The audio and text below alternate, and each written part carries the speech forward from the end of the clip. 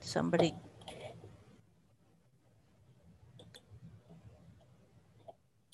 Turn your microphones off.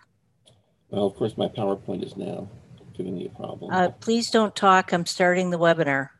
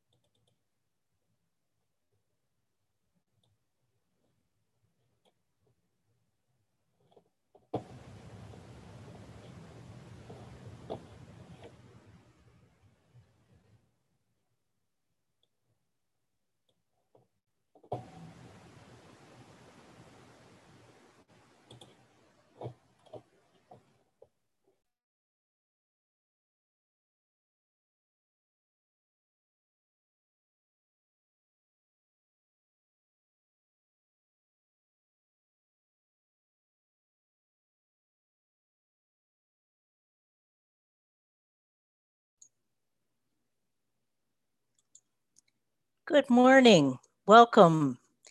Thank you very much for coming today. I am Sharon Pearson. I am the president of Salem City Club, and we are very glad that you joined us for our fourth program. Salem City Club is in its 54th season of keeping our community informed, and we're very glad that you joined us. We wouldn't be able to present our programs without the generous support of our supporting business sponsors. Our sponsors are KMUZ Community Radio, Lugene Fobert Graphic Design, Pioneer Trust Bank, Rich Duncan Construction, Virgil T. Golden Funeral Home, and that's it. Our members also play a critical role in helping Salem City Club continue its mission of promoting civic engagement. Thank you to our members who have renewed their membership and or given a donation this year. After today, we'll have one more program in our 2020 Informed Voters series. Watch our website for the upcoming programs and program topics. And now, here is our program lead, Jan Margosian, who will introduce today's program and the speakers. Good morning, Jan. Thank you, Sharon. Good afternoon. I'm Jan Margosian. Welcome to Salem City Club's fourth virtual program in its 2020 Informed Voter Series, Ballot Measure on Campaign Finance. Speaking first this afternoon is Portland attorney Dan Meek, a graduate of Stanford Law School who has practiced law in Portland since 1987. Before that, he was law clerk to Chief U.S. District Judge James Burns, legal counsel at the California Energy Commission, and staff director of 2 subcommittees in the U.S. Congress. Meek represents groups and individuals that sponsor ballot measures in Oregon. He also represents groups on election law matters in court and before the Oregon legislature and agencies. Meek and colleague Linda Williams are co-founders and co-chairs of the Independent Party of Oregon. Kyle Markley is a libertarian political activist and 5-time candidate for elected office. He serves on the board of directors of the Libertarian Party of Oregon and founded the Statements for Liberty PAC, which helps libertarian candidates get published in the voters pamphlet. Markley was a member of the 2015-2017 Joint Interim Task Force on Campaign Finance Reform. Markley's educational background is in computer science, and he has worked in an engineering role at Intel for more than 20 years. He lives in Hillsborough. Now today, each speaker has been given 5 minutes to discuss their position on the measure, followed by several questions from the moderator and 2 minutes for a closing statement. Dan, would you like to start us off? Yes, I will begin by attempting to share my screen with this one. Can you all see that? Can you all see that? I guess you're muted. You don't know. I assume you can see it. This is the organization Honest Elections that has been, I would say, most active in campaign finance reform in Oregon over the past several years. It placed measures on the ballot in Multnomah County and the city of Portland, 2016 and 2018, to limit contributions in their campaigns and, more importantly, even to require that political ads for candidates or against candidates, including independent expenditure ads, identify their top 5 funders. The problem in Oregon has been that Oregon has been one of 5 states with no limits on political campaign contributions. The 2015 study of the state integrity investigation of the Center for Public Integrity and Public Radio International gave Oregon these extremely bad grades on efforts to control or reduce corruption, including political financing. In fact, they ranked Oregon the 2nd worst state in America when it comes to political finance regulation, barely beating out Mississippi. Measure 107, which the legislature has placed on the ballot, is pretty simple. It says that the legislative assembly or the governing body of a city, county, or other local government can do the following things. Can limit contributions made in connection with political campaigns or the influence the election of any election. B, can require the disclosure of contributions or expenditures made in connection with those campaigns. C, can require that an advertisement made in connection with such campaigns identify the persons or entities that paid for the advertisement. And D, can limit expenditures to the extent allowed by the U.S. Constitution. Of course, all of the above also are restricted to some degree by the U.S. Constitution, and nothing in the state constitution can change that. Many supporters of Measure 107 that range from the League of Women Voters, Osberg, Common Cause, Independent Party, of course, various other organizations. Here's some more, various labor unions, Jobs with Justice, Alliance for Democracy, etc. And here's some more. There are hundreds of them listed on the website of the campaign. The editorial endorsements include every paper I know of that has taken a position. I couldn't find any opposition to it. Supporters include these papers plus the Oregonian, well, the Oregonian there is at the bottom, as well as Bedford Mail Tribune and the East Oregonian and a variety of others. This, I think, measure was prompted by a few things. One is that the skyrocketing amount of money spent on political campaigns for candidates in Oregon. This chart shows the trajectory since 1998. The amount spent on governor's races has gone from about $2 million to $40 million. And the contributions themselves are very large. Newt Buehler in 2018 received a couple of contributions in excess of $3 million each from Phil Knight and from the Republican Governors Association. But Kate Brown actually received just as much of her money from large, very large contributions, including $2 million from the Democratic Governors Association, which consists of contributions from corporations, unions, and wealthy persons, a variety of union PACs, and $750,000 from Michael Bloomberg. So there's an arms race on both sides. The spending for legislative races has increased also from about $3 million in 1996 to $29 million in the year 2018. Legislative races now cost a lot. The top 10 races, which basically encompasses all the races that are actually competitive, the average spent by the top 10 candidates for the Oregon House, for example, in 2016 was $825,000 each for a race that can be won with as few as 12 or 13,000 votes. So you're looking at about $70 to $80 a vote, which is the highest per capita in the United States, except for New Jersey, according to the Oregonian. Does money buy results? I think it does. In the Oregon legislature, over the past several sessions, right around 94% of the candidates who spent the most money won their races. It's very rare that a candidate who spends more loses. And in that case, it's often the case that both candidates are spending a huge amount of money and there's not much difference between them. The money for legislative races in Oregon over the past decade or so, you can see most of it comes from corporate groups, some from labor unions, some from big individual donors. Oregon is in red, the United States in general is in blue.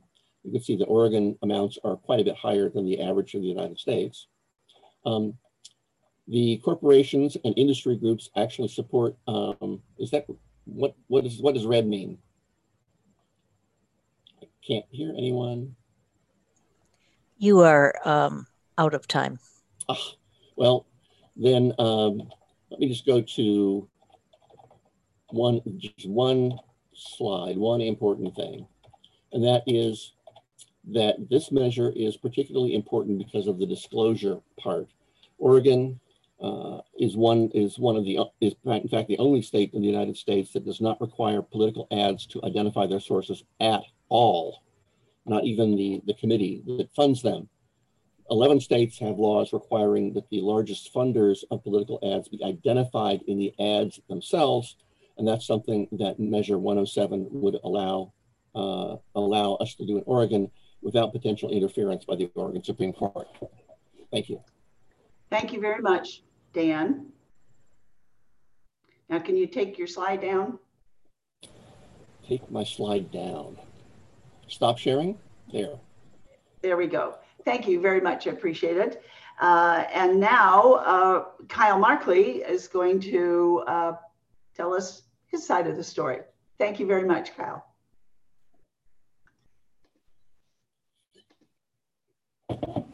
Thank you. Supporters argue that money buys elections, but actually it doesn't. Their central claim is false.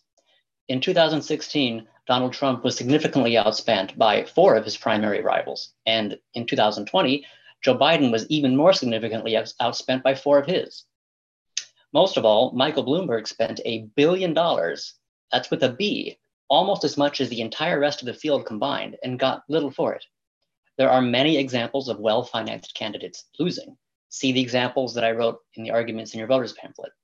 Huge donations from a wealthy individual didn't enable Bueller to unseat Kate Brown a couple of years ago either. Money just isn't as important a factor as people assume that it is. Sure, there's a strong correlation. The winner is usually the candidate with the most money, but it's not causation. The basic popularity of the candidate is the common factor enabling them to both win the most votes and to raise the most money. And of course, there are also examples of candidates who are so popular that they don't need to raise much money and they can win without it. After all, Joe Biden won some states despite having barely campaigned in them at all. Bloomberg lost and Biden won despite the money. We shouldn't forget that. Now let's talk about influence. What typically happens is that campaign contributions, sorry, I haven't been moving my slides. My apologies. Donors typically will give their contributions toward the candidates who are already ideologically in line with the donor.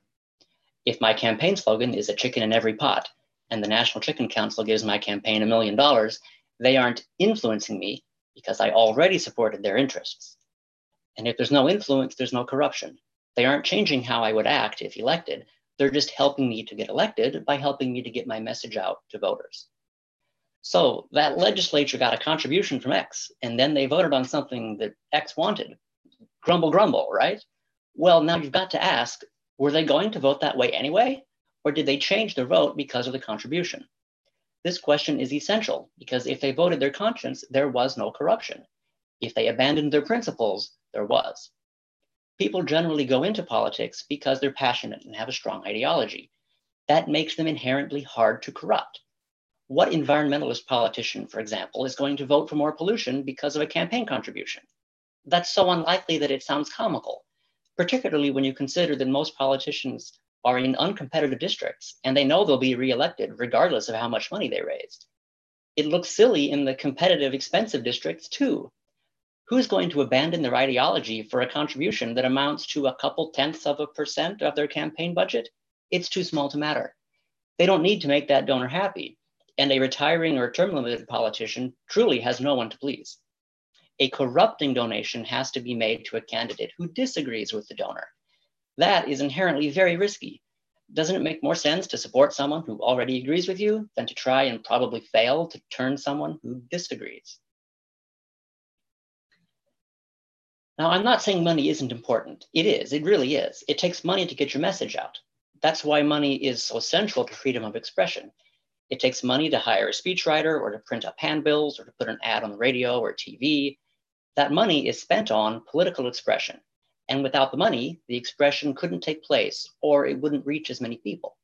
That's why I argue so strongly that limiting money is in fact limiting speech. And it's limiting political speech, the most dangerous kind of speech for government to have any power over. But speech does not vote. Dollars do not vote. Individual people do. Political expression can try to persuade voters, but that's it. It doesn't mark their ballots for them. Persuasion is engaging. It's informative. It makes people think. That's a good thing, and we want more of that. We'll have less of that if we have limits. But from the overblown fear that an elected official's actions might be swayed by campaign contributions, the solution offered, Measure 107, is to take away my rights and take away your rights to support the candidates and causes we honestly believe in. I get riled up about this because even if some legislator does get corrupted by a contribution, they're the ones doing evil. But that's not what this measure is targeting. This measure targets you and me because of what somebody else might do. It's wrong to take away one person's rights because of someone else's actions. This measure doesn't even try to be narrowly tailored. It's taking aim at all contributions with no attempts to distinguish honest support from the very rare attempts to manipulate elected officials. Measure 107 would be an enormous loss of freedom for a tiny and uncertain benefit. And I think if we spent some effort into trying to come up with a solution to look at special interest favoring legislation, instead of people supporting politicians, we'd be much better for it. I see I'm out of time. Thank you.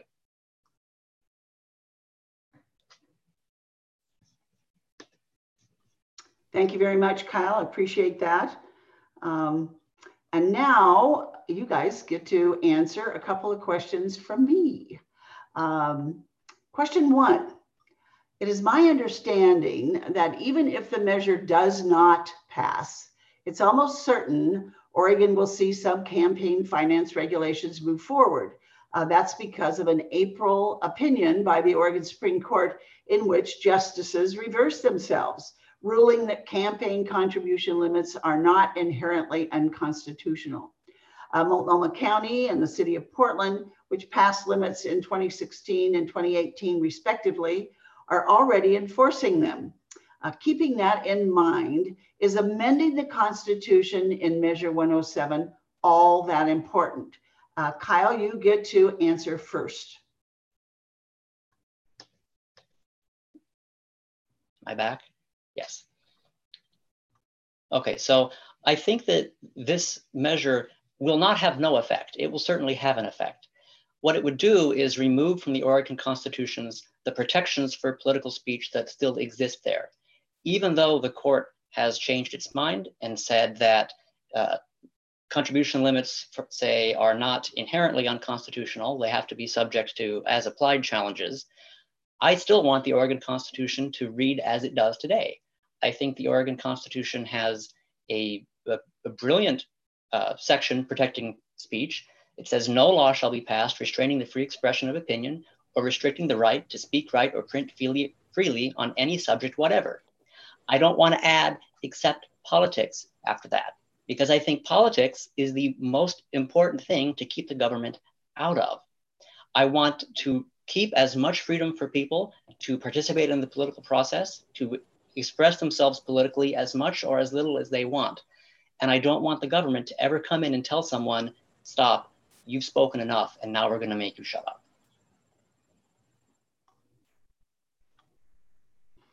Thank you, Kyle. I appreciate that answer. And now, Dan, same question. You have 3 minutes. 3 minutes now. I'm going to share my screen again. Can you all see that? I assume that you can. Yes, after working on it for 14 years, I managed to get the Oregon Supreme Court this year to reverse the 1997 Van Atta versus Kiesling decision, which was that the Oregon Constitution did not allow limits on campaign contributions. Of course, Oregon has exactly the same free speech clause as 37 other states, and no other state court has ever ruled that free speech clause prevents limits on contributions. Only Oregon in 1997, and after a lot of effort, we got the Oregon Supreme Court unanimously this April to reverse that decision and instead decide that Oregon's free speech clause doesn't apply at all to campaign contributions because contributions are a transfer of property and are not speech. That really means that Measure 107 has no effect on whether or not contribution limits can be adopted either by the legislature or by the people using the initiative process. The legislature will probably address this, almost certainly address the subject in the next session, and it will almost certainly be the subject of an initiative for the year 2022 as well. So what it boils down to really is that what the measure is about is the disclaimer requirements that I indicated earlier. There's been no Oregon court case striking down those requirements, but there has been memoranda circulated by the Attorney General and by Legislative Counsel that state that we can't have any more disclosure in Oregon of the sources of campaign money because that would violate Oregon's free speech clause. It hasn't been tested in court because Oregon hasn't adopted such laws until our Portland and Multnomah County measures, which have now passed muster on the disclaimer requirements as well. So what Measure 107 does, it ensures that the Supreme Court can't backtrack, can't go back to its 1997 position that contribution limits aren't allowed by the Oregon Constitution, and they cannot decide that the Oregon Constitution forbids the kind of disclaimer requirements that would be important. Disclaimer requirements can have a dramatic impact, and they apply also to independent expenditures. In 2014, the Chevron Corporation attempted to take over the city of Richmond, California, by running its own candidates for mayor and city council and spending $3 million on it for a city of 100,000 people. But all of their ads had to say on them, major funding Chevron Corporation, because that was required by California law. Chevron outspent the opposing environmentalist slate by 50-1. Nevertheless, all of the Chevron candidates lost because they were identified with the corporate interests. Thank you very much, Dan. You want to take down your slide? Take down my slide. I'll try to figure out how to do that.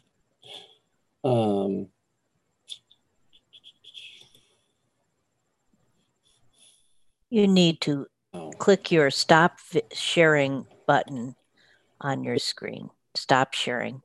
Currently isn't one. My screen has gone into a very small little thing. It's small now. It's a small screen. It's not big, and it doesn't have those buttons.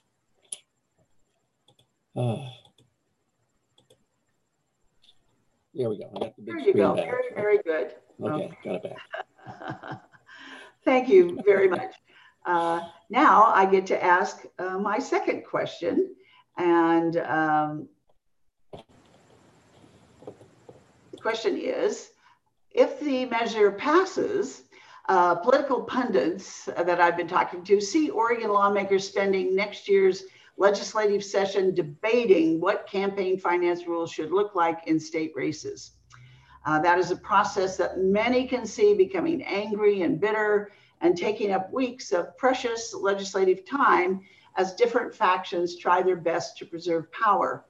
If this happens, does it help or hinder your original premise on this subject? Now, Dan, it's your turn to answer first. Well, I don't quite understand the question. Yes, deciding on, of course, Measure 107 itself doesn't adopt any limits at all. And deciding what the level of limits should be will certainly be a contentious matter. Let me share my screen again here with this one. Can you see? I assume that you can see that. Oops. Well, that's not going to work.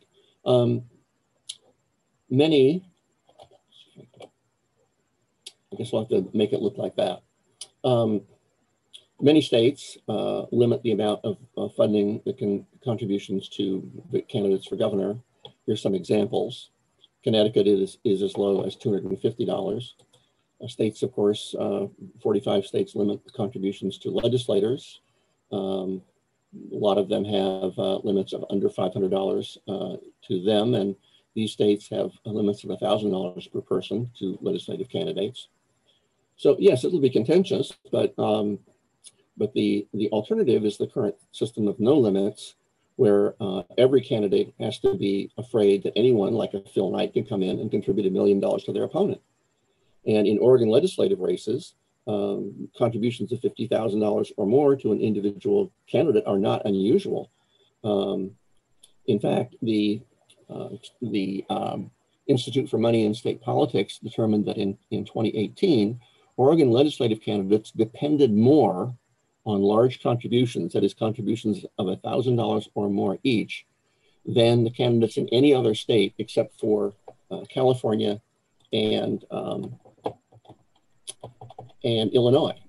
So even though we have a much smaller population and much smaller media markets. The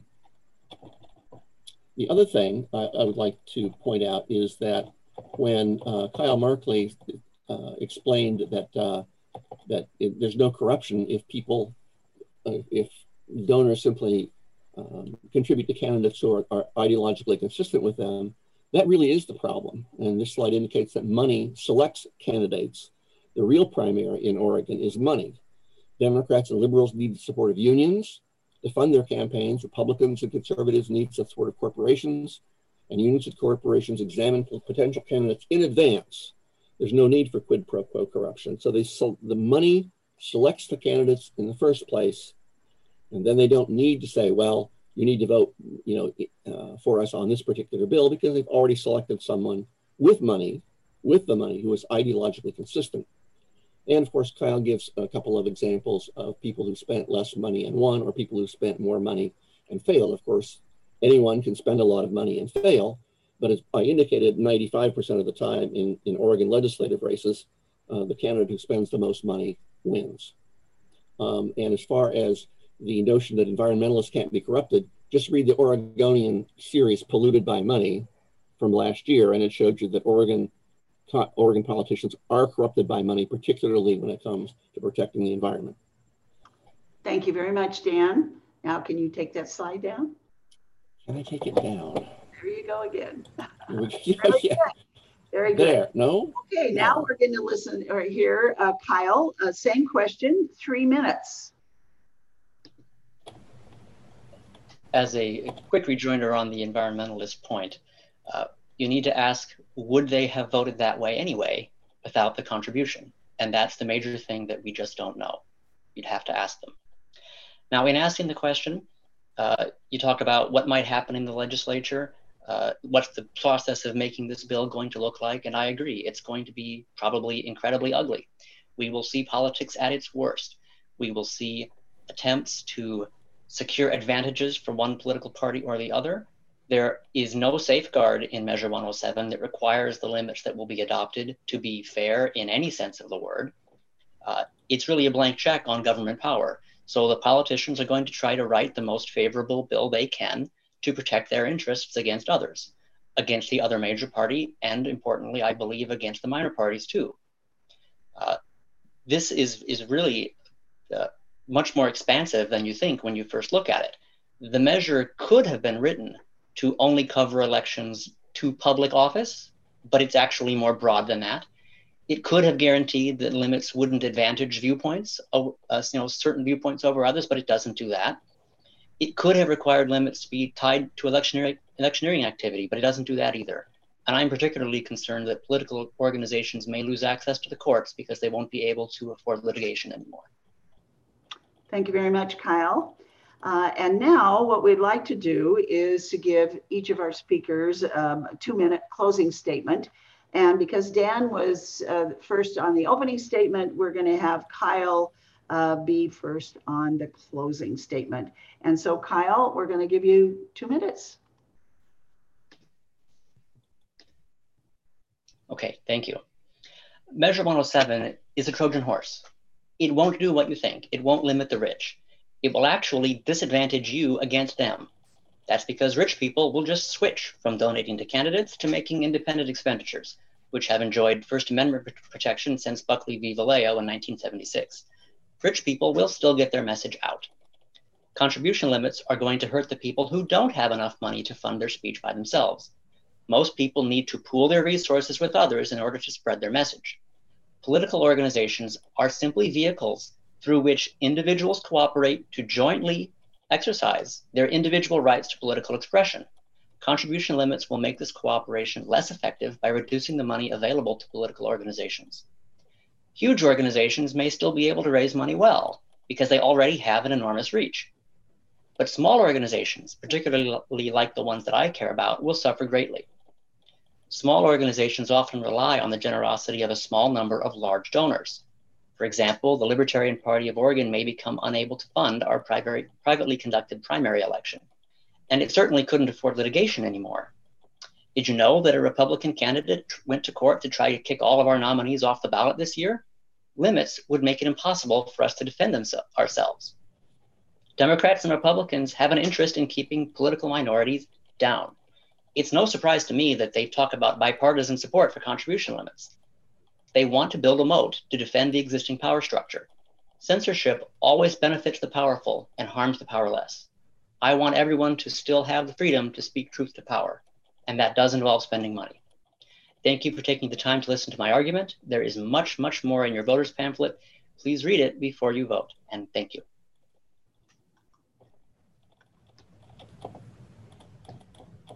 Kyle, thank you very much. Appreciate that.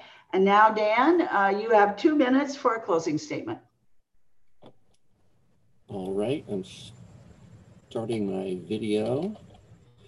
Kyle says there's bipartisan support for contribution limits. That's absurd. The only thing that's bipartisan about campaign finance reform in Oregon is that both parties are adamantly against it. The biggest barrier to campaign finance reform in Oregon for a long time has been the Oregon Democratic Party. The Oregon legislature has never adopted limits on contributions. The only reason they would be doing it next year is because they know if they don't, then there will be an initiative to do it. And I suspect that there will be an initiative to do it anyway. And then everyone can vote on the kind of limits that they want and not leave it up to the legislature. Kyle says the rich will do independent expenditures anyway. Well, that's why the measure allows for taglines on political ads. In Multnomah County and Portland measure, political ads have to identify the top 5 funders, the amounts that they are spending, and the sources of funds from which those funders received their funding, the businesses that they're engaged in. And I mentioned the city of Richmond potential takeover by Chevron being foiled. The same thing really happened in Seattle in 2018, where Amazon and others spent millions of dollars to try to take over the Seattle City Council, but Washington had a requirement that their ads identify the funder. And so that didn't work. I would also point out that in Kyle's voter pamphlet statements, let me share my screen here a second. I think it's important to look at Kyle's voters pamphlet statements, where he lists quotations from a whole variety of groups that seem to indicate they oppose this measure. He quotes Planned Parenthood Advocates of Oregon. This measure will not only allow us to shine a light on special interests. Oh, pardon me, that's not his quote from it.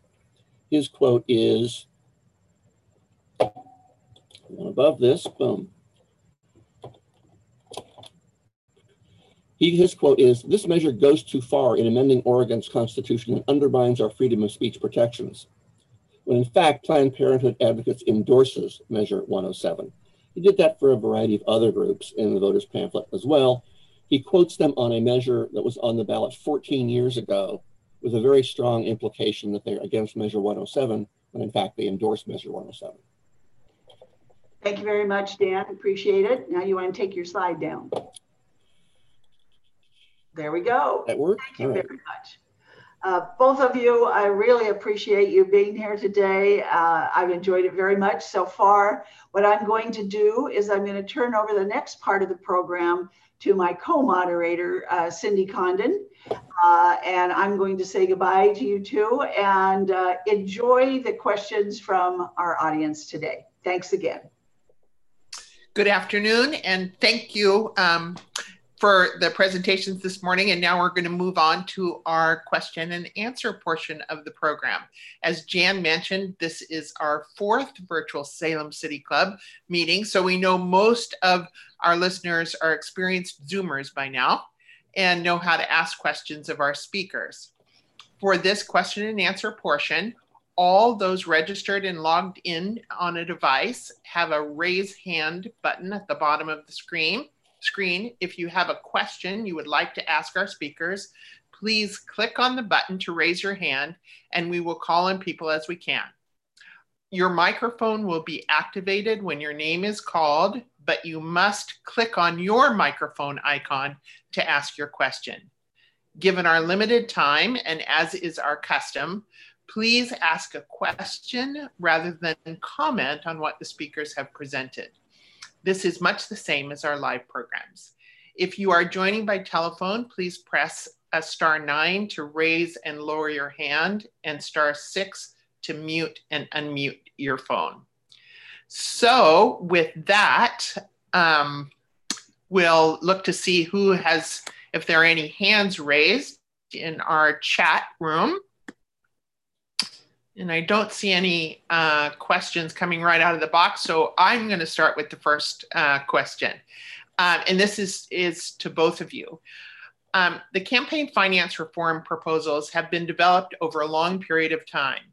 In 2006, Oregon voters resoundingly rejected a ballot measure for a constitutional amendment for campaign finance reform while approving a companion ballot measure for statutory limits on campaign contributions on the same ballot.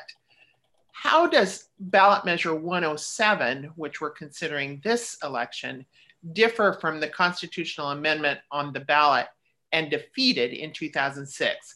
And what are the similarities? So Kyle, do you want to take that first? Sure, I'll start first. Measure 46, I'll argue, is very, very similar to Measure 107. And that's actually the reason why, as Dan said, I quoted from a large number of arguments that various people had placed in the voters' pamphlet back then in 2006. I'm not happy about him trying to cast aspersions on me about that.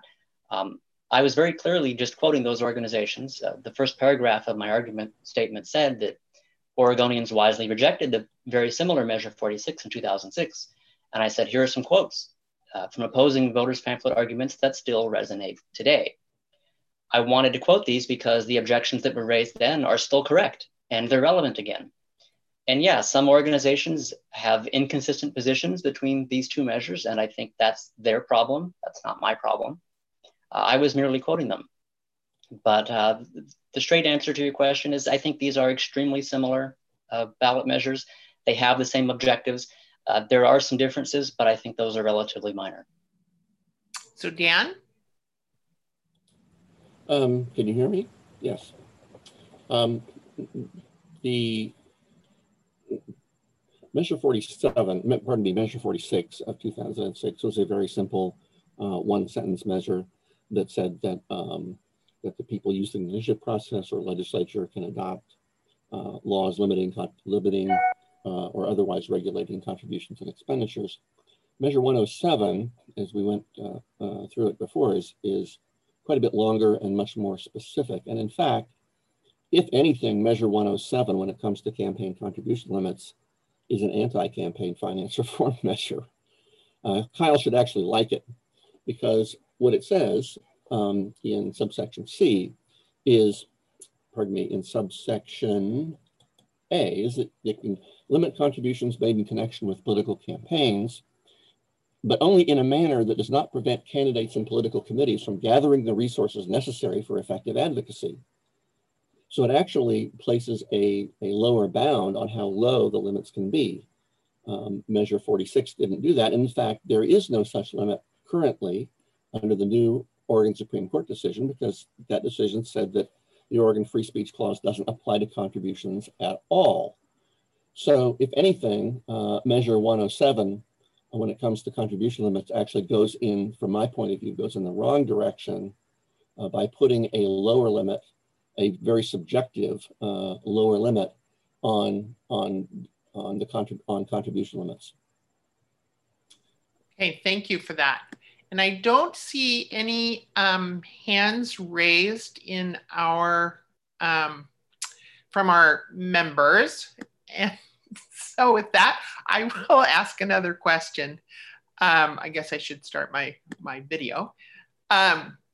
So, and first to you, Dan, on this one, couldn't such a constitutional amendment with companion statutory measures limiting campaign contributions make it much more difficult for people of lesser means to run for public office, while those of more means could fund their own campaigns with little oversight? Actually, the opposite is true. Studies show that campaign contribution limits actually disadvantage incumbents. Incumbents are able to collect very large contributions in Oregon now because of the lack of limits. And a study by the Brennan Center from earlier this year indicated that contribution limits in states with low limits, let's say around $500 for legislative races or less, actually have far greater competition when it comes to those races, and there's far more competition for incumbents than in states with higher limits, or in the case of Oregon, with no limits. We have an extremely high incumbent re-election rate because incumbents can just go scoop up all the money. As far as folks with individual resources, again, what you can do under Measure 107 is require taglines that indicate that the candidate is self-funding, and that's what we have in Portland and Multnomah County at this point. In addition, there are, again, Measure 47 itself doesn't adopt limits. The limits could be adjusted so that if someone self-funds, then the limits can adjust on the other candidates in the same race. Or in the case of public funding systems, like in Portland, if some candidate massively self-funds, then the amount of public funding can change. So Measure 107 doesn't adopt any limits, doesn't adopt anything, any specific requirements. It simply says that the legislature or people using the initiative can adopt such requirements in the future. Of course, as I said, it's probably going to be by initiative, and that means we'll all get to vote on that as well. Kyle, any comments? I think without the legislation at hand to take a look at, it's too early to say how it would affect the ability of ordinary people to run for office. We just don't have enough information yet. So I guess I decline to try to answer. Okay, thank you for that. And we do have some questions from the listeners or viewers, Zoomers, I should say. So Ron Ikas, you have the floor. Thank you. My question is related to the Citizens United decision. In that decision, the Supreme Court was fairly specific in saying that the free speech the constitutional free speech did not prevent the putting of limits on contributions to candidates because of a concern about corruption. So what do you think the relevance of the Supreme Court specific statement that this does not violate free speech? What are the implications for the Measure 107? Ron, is that directed at both? Yes, both. Okay. Dan, do you want to take that? Sure. Citizens United, as Ron indicates, said that you can have limits on contributions to candidates. So that's been the doctrine of the U.S. Supreme Court from the beginning of campaign finance regulation back in about 1906. The Citizens United also expressly upheld the federal disclaimer requirements, that is, requiring that political ads identify their funders to a very small extent under federal law. But the Supreme Court and Citizens United said that disclaimer requirements simply increase the information available to voters, and that they are not restricted by the First Amendment. Of course, the addition of another justice who is probably hostile to campaign finance reform in the Supreme Court, U.S. Supreme Court, looks problematic. Of course, depending upon the outcome of this election, I think there's a real possibility that there will be another, at least 2 members added to the court in the near future. I think it's allowing the court to be skewed 6-3 by decidedly minority interests should not be acceptable. Kyle? I thought Citizens United was a very important, obviously very interesting decision. What it clarified for us is that the First Amendment only permits the imposition of limits to try to prevent quid pro quo corruption. Among other things, it does not enable limits to try to level the playing field, for instance, whatever that means. It is specifically looking at contributions to candidates for political favors. And it protected the rights, in this case, of a nonprofit corporation to spend money to advertise a documentary that they had made. The laws at the time had made that a felony. It was illegal for them to advertise and promote this documentary that they had made. Clearly, the laws at the time were censoring political speech. That's why the case existed in the first place. So when I look at this, I look at the case as being very fundamentally about your right to cooperate with others to express your political opinions. It means you can join together with other people and spend money to promulgate your political speech. I think it really ought to be an irrelevant detail that that particular group was organized as a nonprofit corporation. I look at it more generally. Here was an association of people who pooled their resources for the purpose of publicly criticizing a sitting government official who was seeking higher office. That's the kind of thing we should celebrate. That's political engagement at its best. And we don't need to be limiting the people who want to criticize elected officials. They deserve all the criticism they get. Okay, thank you for that. And we have another question from George Dyer. George, there you go. You have the floor. This is for both speakers. Is there any evidence that campaign contribution limitations affects voter turnout?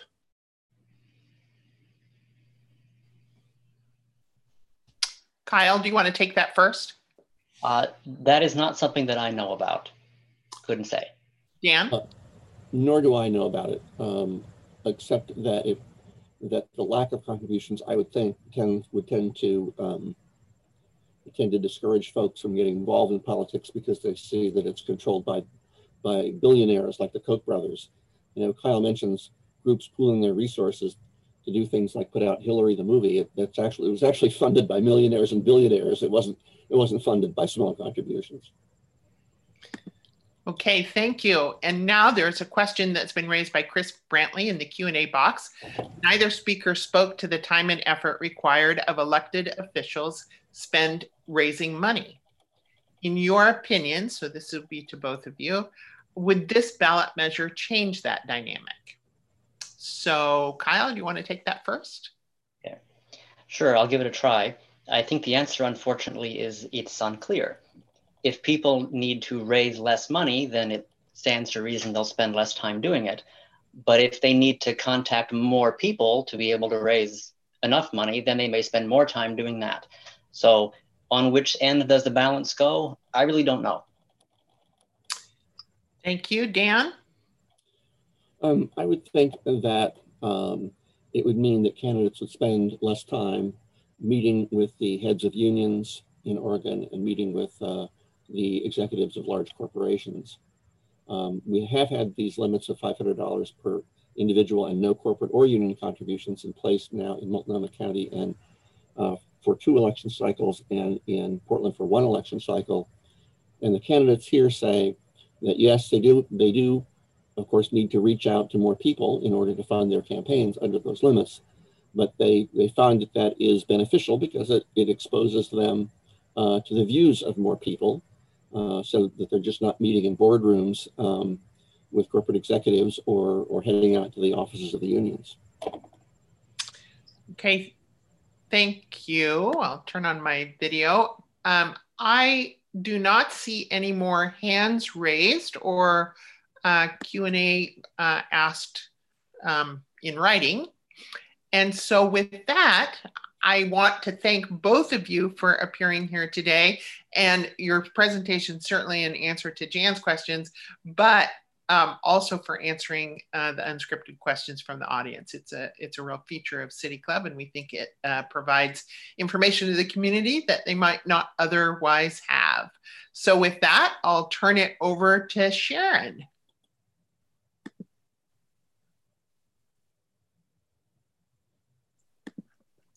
Thank you very much. Thank you guys for coming in to speak to us today about the measure. You both presented some very interesting arguments, and we appreciate that. So thank you. City Club on November 13th will present a postmortem on the 2020 elections. Dr. Ed Dover will help us understand the local and national impact of the 2020 elections. We hope you will join us. Thank you so much. Have a wonderful weekend.